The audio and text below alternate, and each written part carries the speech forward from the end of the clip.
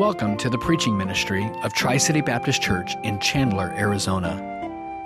Our desire is that God would be magnified through the preaching of His Word, and that Christians would be challenged, strengthened, and edified in their personal walk with Christ. I invite you to take your Bibles this evening and turn with me to Ephesians chapter 6. As we continue the study of the armor of God, we've been considering the importance of being prepared for the spiritual struggle in which we are all engaged as believers, being battle ready by wearing the whole armor. This is what we have been considering. I'd like to start our reading back just again. We've kind of jumped back into it each evening, but starting in verse 10 of Ephesians 6, so that we again get the context of what is taking place here. I think we're familiar with it. When we studied Ephesians, we came through this, but that we understand what we're dealing with here. Ephesians 6, beginning in verse 10. Finally, my brethren, be strong in the Lord and in the power of His might. Put on the whole armor of God, that you may be able to stand against the wiles of the devil. For we do not wrestle against flesh and blood, but against principalities, against powers, against the rulers of the darkness of this age, against spiritual hosts of wickedness in the heavenly places. Therefore, take up the whole armor of God, that you may be able to withstand in the evil day, having done all to stand. Stand therefore, having girded your waist with truth, having put on the breastplate of righteousness, and have shod your feet with the preparation of the gospel of peace. Above all, taking the shield of faith, with which you will be able to quench all the fiery darts of the wicked one, and take the helmet of salvation and the sword of the Spirit, which is the Word of God. We'll stop our reading there, but then it continues on with the attitude of prayer, and praying always with all prayer, and the emphasis on that. And the importance of being ready. I want us to consider this evening the aspect of the shield of faith, being protected by the shield of faith. It's interesting when we read verse 16, as it started by saying, above all. And the idea here is that in everything, take the shield of faith. In addition to the belt of truth, the breastplate of righteousness, the shoes of the readiness of the gospel of peace, take the shield of faith. The idea is that we are prepared. One commentator put it this way, that through thick and thin, we need the shield of faith. It's the remembrance of the intensity of the battle in which we are engaged. You know, we're not in a game where afterwards somebody wins, somebody loses, and they meet and shake hands. That's not what we're talking about. And I think when we understand the type of battle that would be taking place, the intensity of it, that the military conquests of that day would be hand-to-hand combat. And as we considered last week, that these were brutal conditions, that as these armies would meet, the battlefield would be littered with fallen soldiers, severed limbs. It would be drenched with blood, and that's why the proper footing was so important. That as that conflict would continue, to have good footing in that situation. But in this kind of a context, you want more than just the breastplate of righteousness.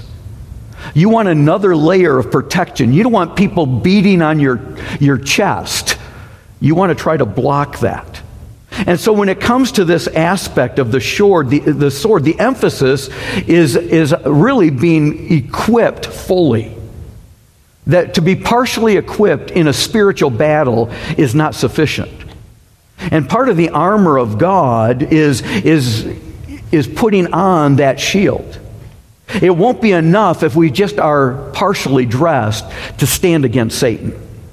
We have to utilize the whole armor. Now, when we talk about the shield, there's a couple of types that the Roman soldier would have. And as Paul would be using that to depict the situation, the first one is this small, round shield. It would be the type of thing that would be strapped to the forearm, and that he could use to block glancing blows, or in that hand-to-hand combat, that it would deflect the swords or the daggers in close combat. I mean, this was an important shield. But that's not the word that Paul is using here. That's not the Greek word that's used in this text. The word that's being used here is for a much larger shield. It actually speaks of a shield that would have been about 2.5 feet wide and about 4 feet tall, and it was designed to protect the entire body. Now, the average soldier in Paul's day was smaller than the average person today. In fact, I would probably be average to tall in their day. That wasn't for laughs. No, really, that would be the difference. So this type of shield would really protect your whole body. For a soldier in that day, they could hide behind this. And in fact, one of the comments that would sometimes be made to their men as they would go to war was they would tell them to come back with your shield, not on your shield. Because if they were to fall in battle, the shield would be used to take them off the field. That it was a full-length shield, and they would lay that man on the shield and carry them off the battlefield. And so the desire was that would not be how they come back. The idea was a door shield. It was made of wood. It would be covered sometimes with metal. A more common description is one that would be covered with a cloth, a heavy cloth, and then leather put on top of that, bound with iron, and then they would be able to drench it in water. And so when the soldiers would go forth, they could really create a wall.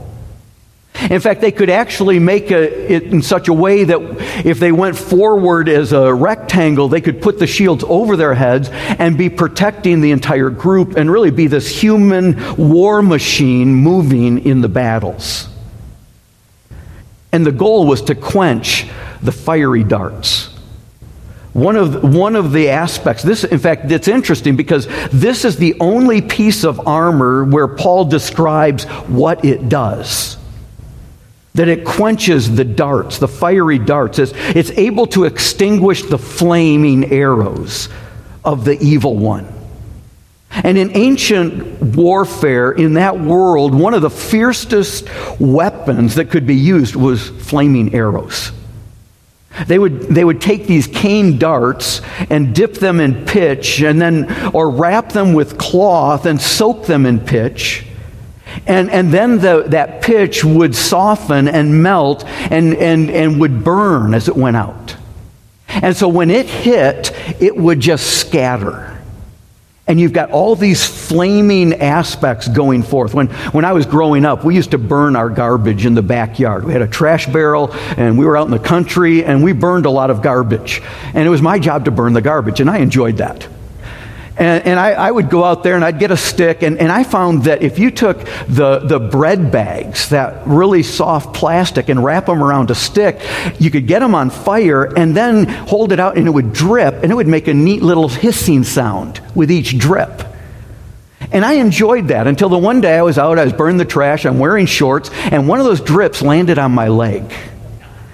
And it was a tiny drip, but it was extremely painful. And I couldn't touch it with my hand. I couldn't get it off because then it's going to burn my fingers. It's already burning my leg. And I don't remember what I did, but I learned a valuable lesson. That dripping things on fire are very dangerous and very painful. And I had a scar to remind me of that for a long time. Well, imagine being in war and having arrows coming at you. And knowing when it hits, what's on fire is just going to scatter. That's what Paul is speaking of. The tip of these would be lighted. They would be flaming missiles. They would be shot at the enemy. And on impact, that hot, burning pitch would splatter, and it would ignite whatever it landed on. And not only could these arrows pierce the body, they could seriously burn an enemy. They could destroy clothing. They could destroy gear. And so these leather shields would then be soaked in water. And the idea would be that when they came, they would extinguish these flaming arrows. And that would prevent it from spreading. What Paul is saying is take the shield of faith that will quench these fiery arrows.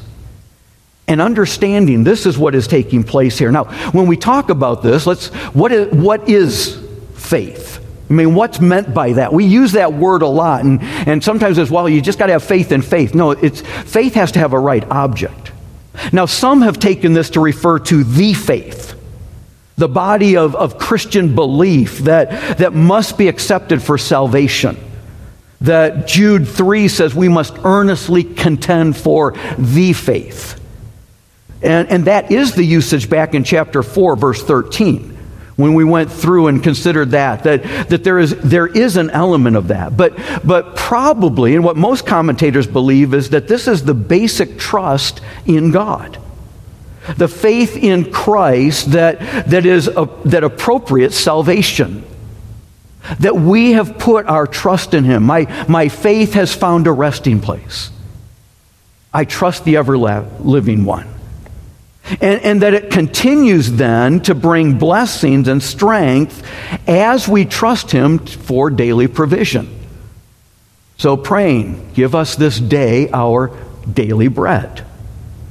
You know, it's believing that God exists and rewards those who diligently seek Him. That's what Hebrews 11 speaks of as faith. And to put our trust in Christ alone, then obeying the Scripture as the infallible, inerrant, authoritative Word of God. It's the idea of looking for His return. It's the body of what we are trusting. And so it's really referring to how we believe, not just what we believe. That it's that confidence that as we go into the battle, that we don't lose heart. It's not, I don't have the faith until I take it as my own. And there really is a personal aspect here. It says in 1 John 5, verse 4, for whatever is born of God overcomes the world, and this is the victory that overcomes the world, our faith. So if we're going to be victorious, we have to be taking the shield of faith. Faith is, of course, more than mental assent. It's not just, oh yeah, I believe that. It's not just checking the mental box. It's got to be more than that, because James 2:19 says, you believe there is one God, you do well. The demons also believe and tremble. It's not just an intellectual aspect. Now, faith has to have the right object. It has to have the proper perspective, that it's not faith in faith, it's not faith in sincerity. Well, he was sincere. And how many times do we hear that? Well, I think if they're sincere, they'll be fine. No, it takes more than that. See, it's the faith that enables us to live. It obeys, it endures. It's the real faith that extinguishes the arrows of doubt. What faith does is it allows us to see sin without the mask. How are we going to be victorious? Well, we don't buy the lie of the lure of sin. James 1 tells us that everyone is drawn away of their own desires and enticed. It's that lure that catches the eye. If you go fishing, you have a lure. You have something that you use to attract the eye of the fish, but also hides the hooks. Faith allows us to see the hooks and understand what's behind it. That we're recognizing this aspect, that faith sees sin for what it really is. So that's one of the reasons that when we come to the Lord's table, we're remembering that Christ died for our sins. It was my sin that put Him on that cross. Well, the eyes of faith help remove the lure of sin. Because when we start to question whether God is holding back or if the sin really offers something exciting and enticing, then we begin to doubt. And those doubts are going to be a problem. And the faith extinguishes the arrows of doubt. Because doubt brings defeat. When we start questioning, this is what we saw in Genesis 3. Adam and Eve begin to doubt the goodness of God. That maybe God's holding out. And now sin looks enticing. And they didn't live by faith that what God said was best and what He said was true. And so understanding, and this kind of gives us the framework for what we're speaking of when we talk about the shield of faith. What I would like us to do then is look at some specific areas and say, okay, how do I defeat the arrows of sin, those flaming arrows of the wicked one, through faith? And there are a number of areas we could look at. The flaming arrows of worry, of anxiety. You know, the problem is that when we are trusting the Lord as a Christian, there's a comfort, there's a joy, there's a happiness. When we doubt, there's an anxiety, there's a misery, there's a lack of peace. And we talked about this last week with our feet shod with the preparation to share the gospel of peace. But understanding that when this happens, that fear really dishonors God because there's an unbelief. You know, what do we worry about? Well, we worry about things we care about. We don't worry about what we don't care about. But then we're beginning to wonder, does God really have this under control? Does he see what's going on in my life? Is he going to give me the grace I need to handle what's coming? Will he really provide for me? And when we start to doubt, we miss God's perspective. Faith is seeing God's perspective. Let me have you turn to Matthew chapter 6. We've looked at this, but this is a passage that really lays this out where it's telling us don't worry about the things that are going on in life. Christ addresses the issue of worry and anxiety in Matthew chapter 6. In these verses, it says, "Therefore, I say to you, do not worry about your life, what you will eat, or what you will drink, nor your body, what you will put on. Is not life more than food, the body more than clothing? Look at the birds of the air, for they neither sow nor reap nor gather into barns, yet your heavenly Father feeds them. Are you not more value than they? Which of you by worrying can add 1 cubit to his stature? Or so why are you worrying about clothing? Consider the lilies of the field, how they grow. They neither toil nor spin, yet I say to you, even Solomon in all his glory is not arrayed like one of these." And the question that's being asked here, and Jesus is asking his disciples, why do you worry about what you eat, what you drink, what you wear? That your life is more than these things. It's more than simply the physical. Now, for them, these were very serious concerns. In a day-to-day sustenance situation, it's like, this is why the Lord taught them, pray, give us this day our daily bread. Because they didn't have refrigerators and cupboards packed with food. They didn't have a grocery store right down the street. And if they had the money, sometimes it was difficult to get things. And so this is what's being laid out. The Lord said, why are you worrying about these things? And then look at verse 30, because he brings out what's really going on. Now, if God so clothes the grass of the field, which today is and tomorrow is thrown into the oven, will he not much more clothe you, O you of little faith? Do we understand that when the arrows of anxiety come, when we're attacked, that the issue is, am I trusting God in this? You know, when Satan attacks, he's causing us to doubt. And we see that in a number of ways, that the doubt dishonors God. It's causing us to doubt several things. And we could see this in Genesis 3. Doubt the word of God. Has God indeed said? And then when Eve responds, Satan causes her to doubt God's authority. You won't really die. That's not going to happen. God has information, he doesn't have authority. That was really what was being laid out there. And then doubting God's goodness. See, really, God knows in the day you eat thereof. And then doubting God's plan. Actually, if you would disobey God, you will be like him. And it's those questions of doubt. Doubting the goodness of God. Doubting the grace of God. And so we have to extinguish these doubts with the water of the Word. Now we may read this and say, great, I just thought I struggled with being anxious, and that's my disposition, and now you're telling me I'm not trusting God, it's a faith issue. Well, that's where we have hope then. Because if we just assume it's our disposition, we're not going to change.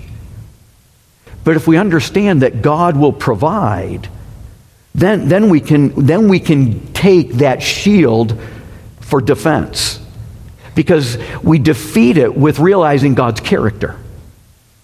It says in Psalm 56, verse 3, whenever I am afraid, I will trust in you.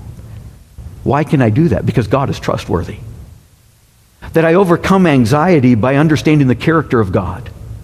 I overcome anxiety by the Spirit and the Word. It says in 2 Thessalonians 2, verse 13, but we are bound to give thanks always to God for you, brethren, beloved of God, because God from the beginning chose you to salvation through the sanctification by the Spirit and belief in the truth.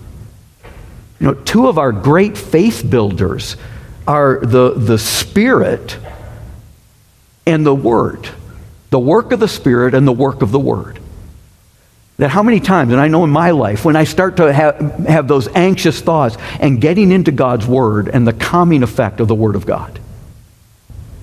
And recognizing the Spirit and the Word, that when we receive the Spirit at salvation, we come in faith. We have faith. Faith comes by hearing the Word of God.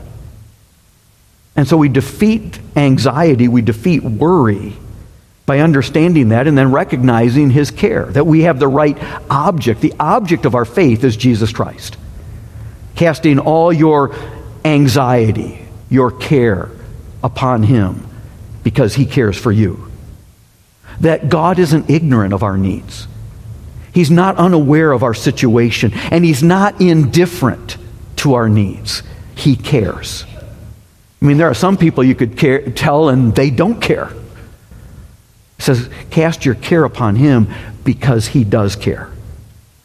And so we believe these truths, the character of God, the encouragement of the Word of God, the indwelling of the Spirit of God, and we cast our cares upon Him.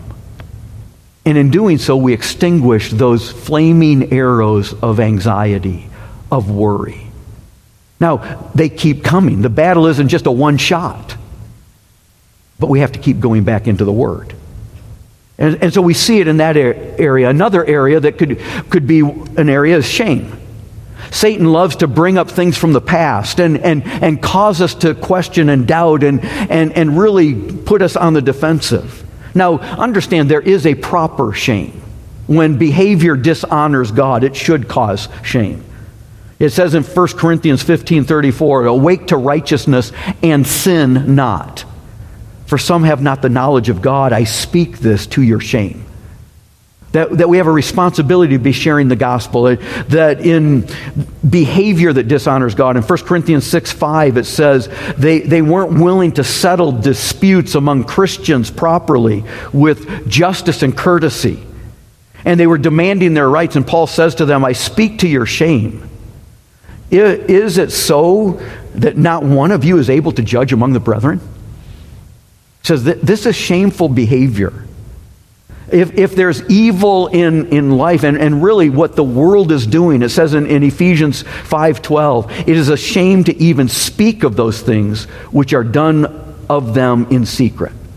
You know, one of the challenges we face in our day and age is confronting and correcting sin without inappropriately emphasizing it. Just the wickedness of our culture. It takes wisdom. Because these are shameful. And then disobedience ought to bring shame. It says in 2 Thessalonians 3:14, if anyone does not obey our word in this epistle, this letter, note that person and do not have company with him, that he may be ashamed. So there is a proper element of shame. There is a certain behavior. There's an improper shame. I should not be ashamed of the gospel. We saw that this morning in Romans 1:16. I am not ashamed of the gospel of Christ. Paul told Timothy, don't be ashamed of the testimony of the Lord, and don't be ashamed of me as his prisoner. In 2 Timothy 1:8. We shouldn't be ashamed to live like a believer. 1 Peter 4:6 says, if anyone suffers as a Christian, don't be ashamed, but glorify God in this way. So if we're ridiculed for our Christian testimony, that's not shameful. We can glorify God in that. But we battle the unbelief that feeds shame. 1 Corinthians, and I'll just give you these references, but 1 Corinthians 6:5, Ephesians 5:12, 2 Thessalonians, those are the things that we should not be ashamed of. But Satan wants to bring things up to defeat us. He wants to bring up our past, that God has pardoned. That's under the blood. And understanding that God's pardon and forgiveness, He remembers our sin against us no more. He doesn't bring it up. And the blessing of that we see this, so we defeat it with God's pardon. He forgives and restores. He provides a peace. In Luke chapter 7, verses 36 and following, it's the story of the sinful woman who comes to wash Jesus' feet. She's an immoral woman. She's coming and washing his feet with her tears. She's drying his feet with her hair. And others around are thinking, if Jesus really knew what kind of person this was, He wouldn't let this happen. Well, they're shaming her. They're condemning her. And Jesus offers words of hope. In fact, He acknowledges that her sins were many. He turns to the person who's invited him to his house and says, you invited me in, but you didn't wash my feet. But she hasn't ceased washing my feet. And you did not give me these things, but she has. And yes, her sins, which were many, are forgiven her. And then He turns to her, and in verse 50 of that passage says, your faith has saved you. Go in peace. That pardon brings peace. The shame is removed. We sing, pardon for sin and a peace that endures. And so Romans 10:11 says that whoever believes will not be put to shame. That if we confess with our mouth the Lord Jesus, believe in our heart that God's raised Him from the dead, we will be saved.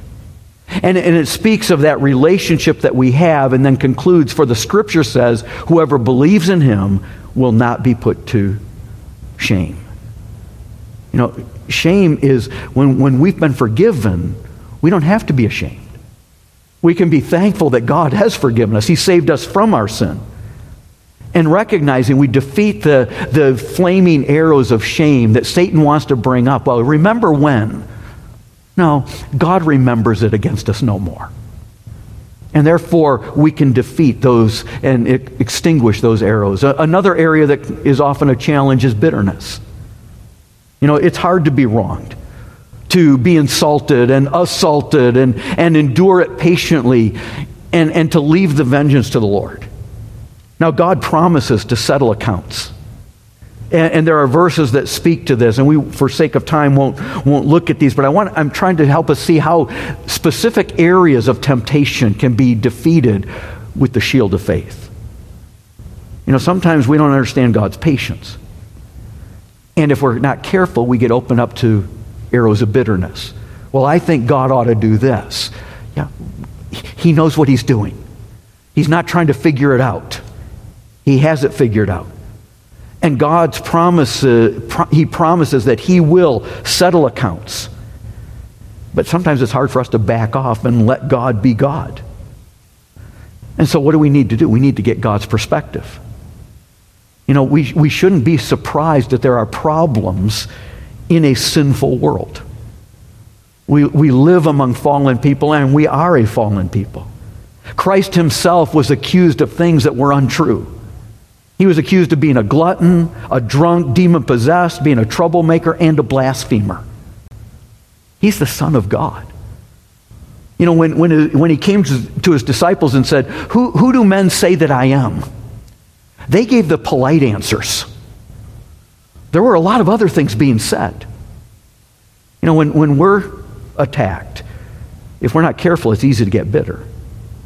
But remember that God has a purpose. He's working these things together for us. He can and will use bad things to accomplish a good purpose. And that purpose is that we would be like Christ. So don't be weary in doing well. Understanding the importance of this. We defeat bitterness by trusting the promises of God that He will settle accounts. In Romans 12:19, it says, "Beloved, do not avenge yourselves, but rather give place to wrath." Put it aside, "for it is written, vengeance is mine, I will repay, says the Lord." So we can trust God that He will do what He said. That every sin has to be paid for. It's either paid for at the cross or with eternal punishment. That's what we considered this morning. But God will repay. He will make things right. And He is able to work all things together for good. So we need to understand that it's important, that it's not wrong to hurt. It's not enjoyable. We don't want to hurt. But it is wrong to hate. It's wrong to allow those seeds of bitterness to gain root. And the truth is they defile many. And I've seen examples of that. When we hold a grudge, we're really doubting the judge that He will do what's right. When He says, vengeance is mine, I will repay. When I question that, what I'm really saying is, I want to repay. I want to see it. And so we defeat bitterness by saying, you know what? God's in control. I can trust Him. And leaving it with Him, taking those cares to Him. What about the flaming arrows of sensuality? We live in a society where the very air of our culture is filled with these arrows.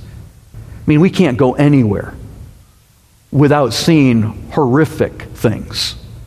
You can't walk through the mall. The commercials on television. And the pornography industry that is just rampant. And then softcore porn is viewed as almost common. And yet the Bible tells us in 1 Peter 2:11, "Dearly beloved, I beseech you, I beg you, as sojourners, strangers here, and pilgrims, abstain from fleshly lusts which war against the soul." It's a battle for our souls. Tens of thousands of people devote their energies, their lives, to wage war on the souls of people. And we have to realize that. And so a justifying faith is a lust-fighting faith. The faith that justifies is the faith that sanctifies. The grace of God that brings salvation also teaches us to deny ungodliness and worldly lusts. And so in Galatians 5, it's telling us that the works of the flesh, that the murders, envying, drunkenness, reveling, and such like, that those who do this will not inherit the kingdom of God. Hebrews 12:14 says, "Follow peace with all men and holiness, without which no one will see the Lord." So don't believe Satan's lie, that it's not a big deal. That we understand that when we have trusted God, faith in God is one thing. The fight for holiness is something else. That's the lie of Satan. Those come together. That when we have faith in God, we can fight against sin. And the truth is, a saving faith is a lust-fighting faith. Because a faith that doesn't change our life is not a faith that's going to save our soul. The faith that delivers us from hell also will deliver us from lust. It doesn't mean the battles vanish. No, Jesus said that being heaven-bound means we will recognize the horror of offending a holy God. And so in Matthew chapter 5, we have the very familiar passage of going to war. The picture there is that, Jesus said, "You've heard it said in old that you shall not commit adultery. But I say, if you look on a woman to lust after her, you've committed adultery in your heart." And then he says, if your right eye offends you, pluck it out. Cast it from you. It's better off, it's more valuable, there's better profit that to lose a member than to perish in hell. And if your right hand offends you, cut it off. Cast it from you. Now, it's figurative language because it's a heart issue, and that's what's being brought out. We're not told to literally gouge out our eye or cut off our hand because it's saying it's a heart issue. But what it is saying is eye gouging and amputation is preferable to sin. And that's how we need to think of it. That we understand that we can get victory. That it can be defeated by God's grace. The grace that brings salvation. That teaches us. It's a sin-canceling grace. It's also a sin-conquering grace. And so we can have that confidence, that hope, that we reject the lie of Satan that somehow this will be satisfying. That's the faith is seeing sin without the mask. The idea that, this somehow will bring a certain pleasure. Well, there is pleasure in sin for a season. But faith sees behind the mask. It sees sin as it is. And understanding that there is a battle that is raging and we can be victorious. That we would pursue holiness. Without which no one will see the Lord. That these are just a few of the promises. We could look at other areas. Of impatience, of lying, of deceit, of pride. But I want us to also understand as we kind of conclude this, the picture I showed you at the beginning, there is a strength in numbers in our faith. That as we gather as a church family, we really are bringing our shields together. That we help protect one another. That's why we need a church family. We have to realize Satan knows our makeup. He's been in the temptation business a whole lot longer than any of us have been alive. He started way back in the garden. And so he's really good at it. And he knows areas of our weakness. He knows that if you tend to be a very logical, analytical person, then he will tempt you with doubts. Well, how does this really work out? We hear this in theology, we see this in theology. How does this and this come together? And we start putting our human reasoning above believing the God of the Word. And so then we start having problems. And the Bible says casting down philosophies and every high thing that exalts itself against the knowledge of God. There are some theological truths I don't understand. But I trust God that He's figured it out. And so I have to, as Charles Spurgeon said, a phrase I've used many times, we have to have faith to believe what the Bible says and humility not to go beyond it. Because sometimes my human reasoning gets me way beyond what the Bible says. And we have to be careful there. Now, if you say, well, logic's not really my issue. Maybe you're more of an emotional person. Then he'll tempt you with things that, that just doesn't feel right to me. Doesn't God want me to be happy? And this isn't really making me happy. It's like, no, I need to be holy. I need to trust God's Word. Because He's going to bring things along that we will think, well, that doesn't fit my idea of what a loving God would do. We need to trust the God of the Word. Some people, well, it's experience. And Satan will give us experiences that seem to contradict Scripture to get us to deny truth. He's very good at tempting, but we have to have the shield of faith. Taking the Word of God, the indwelling of the Spirit, and bringing those together. So the question is, are we protected from the enemy's flaming arrows? Are you presently living by faith? Are you battle ready because of faith? We're going to face battles tomorrow. We're going to face those flaming arrows. And what are you willing to do to win the spiritual battles you face? Take the shield of faith, having done all to stand in a wicked day. We don't know what's coming, but we can trust the Lord. On January 8th of 1956, Jim Elliot, Nate Saint, Ed McCulley, Pete Fleming, Roger Udarian, these men were speared on a sandbar called Palm Beach. That was what they had named it, in the Curare River in Ecuador. They were trying to reach a group of people, the Huaorani Indians. They were known as the Aucas at that time. That was really a derogatory term, though they didn't realize that. But they were trying to reach them for the very first time with the gospel of Jesus Christ. The story Through Gates of Splendor was really impactful in my life. So I read that, and then In the Shadow of the Almighty, and then later reading Nate Saint's story, and read a number of those. But you know what was interesting? Before they went to that beach, the night before all of this happened, these men gathered together for a time of prayer. They knew that these people were coming toward them. They had seen that from their plane. They knew they were coming, and they gathered for a time of prayer and a time of singing. And this is the song that they sang. It was recorded in their journals that were found after they were dead. They sang, "We rest on thee, our shield and our defender. We go not forth alone against the foe. Strong in thy strength, safe in thy keeping tender. We rest on thee, and in thy name we go. Yea, in thy name, O Captain of salvation, in thy dear name, all other names above, Jesus our righteousness, our sure foundation, our Prince of glory, our King of love.